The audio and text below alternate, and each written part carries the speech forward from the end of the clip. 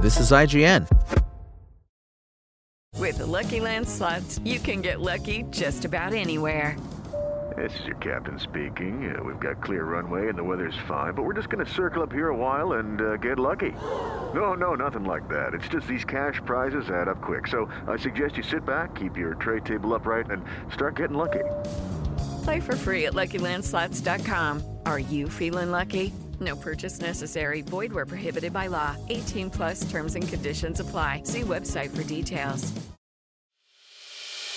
As a longtime foreign correspondent, I've worked in lots of places, but nowhere as important to the world as China. I'm Jane Perlez, former Beijing bureau chief for the New York Times. Join me on my new podcast, Face Off, U.S. versus China, where I'll take you behind the scenes in the tumultuous U.S.-China relationship. Find Face Off wherever you get your podcasts. Kenneth Branagh continues to be Poirot's biggest fanboy. This is your IGN review of A Haunting in Venice by Siddhant Adlakha.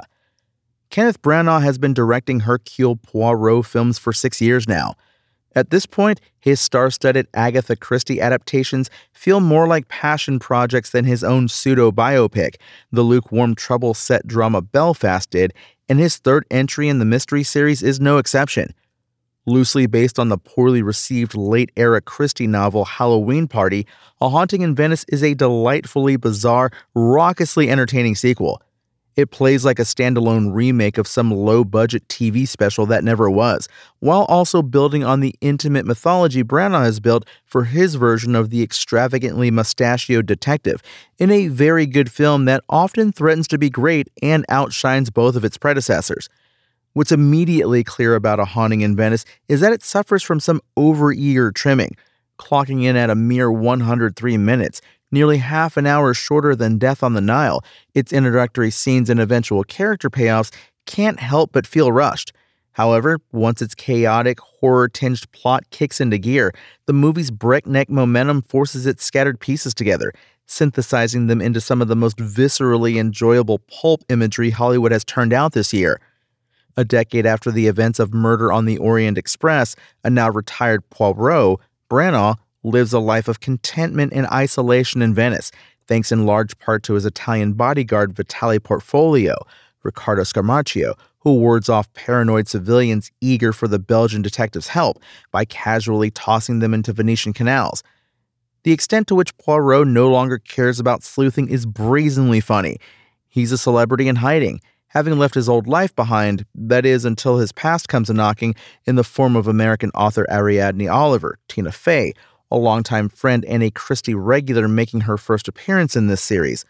The bubbly novelist, who made her name writing books loosely based on Poirot, invites him to live life outside his self-imposed confines for one evening at a Halloween party hosted by a friend, but the scribe's true motives soon come to light. In true Poirot fashion, there has been a murder, or a possible suicide, few know for sure. But the victim, a young girl, Alicia Drake, has been deceased for a year.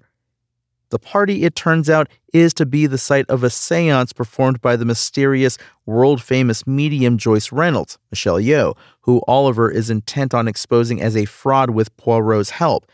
Little does anyone suspect, however, that the night's mysteries are about to deepen, pulling Poirot back in, just when he thought he was out, but with the added question of whether there's something supernatural afoot. The film whips between snappy humor and chilling silences with reckless abandon. While this makes for an off-kilter introduction, matched of course by Branagh's signature Dutch angles, tipped over to their extreme, it's the perfect vehicle for the tale at hand. The supporting characters all share various connections to the victim, from her despondent mother Rowena, Kelly Riley, to her caring housekeeper Olga, Camille Cotin, to her fiery ex-fiancé Maxime, Kyle Allen, and finally her aloof doctor Leslie, Jamie Dornan, and his creepily precious son Leopold, Jude Hill, who speaks as though he spends a little too much time surrounded by the elderly, both living and dead. In an age of shared universes, Branagh approaches A Haunting in Venice as its own episodic beast, with barely a reference to the previous films.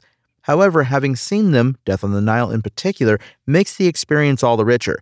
It makes the weight that Poirot carries around his neck feel heavier, even though it's easy to accept that a world-famous detective would have seen his fair share of death. Branagh's thoughtful performance more than sells the idea that he's turned his back on the world, but given the last film's conclusion, in which he opened himself up to love and vulnerability for the first time in years, the opening to A Haunting in Venice feels all the more melancholy, with the knowledge of what may have happened in between. This thematic doom and gloom is complemented by some of the most overt and genuinely wackadoo horror filmmaking from any major contemporary director. It's what makes A Haunting in Venice tick. Conversations are interrupted by brief cutaways to clanging doors and windows, an occurrence so frequent that it becomes part of the movie's rhythm. When shots finally begin to hold on characters long enough for them to deliver monologues, Branagh's staging always features some kind of ghostly shape or silhouette hovering unsubtly in the empty space around them. A familiar statue here, a bedsheet falling in an uncannily human shape there, and so on. And yet, it all works for what he's trying to achieve.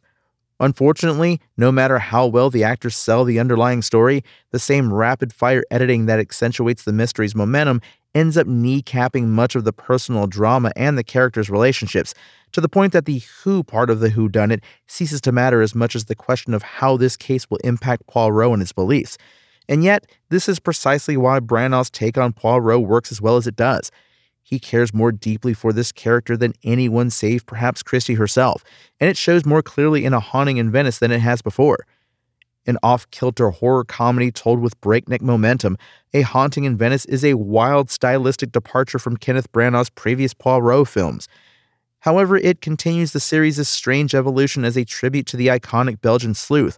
Branagh cares more about Poirot than any living person, and it shows. A Haunting in Venice Review's IGN score? 8. Thanks for listening. My name is Tony Jackson, and for the latest updates on A Haunting in Venice, visit us at IGN.com. Spoken Layer.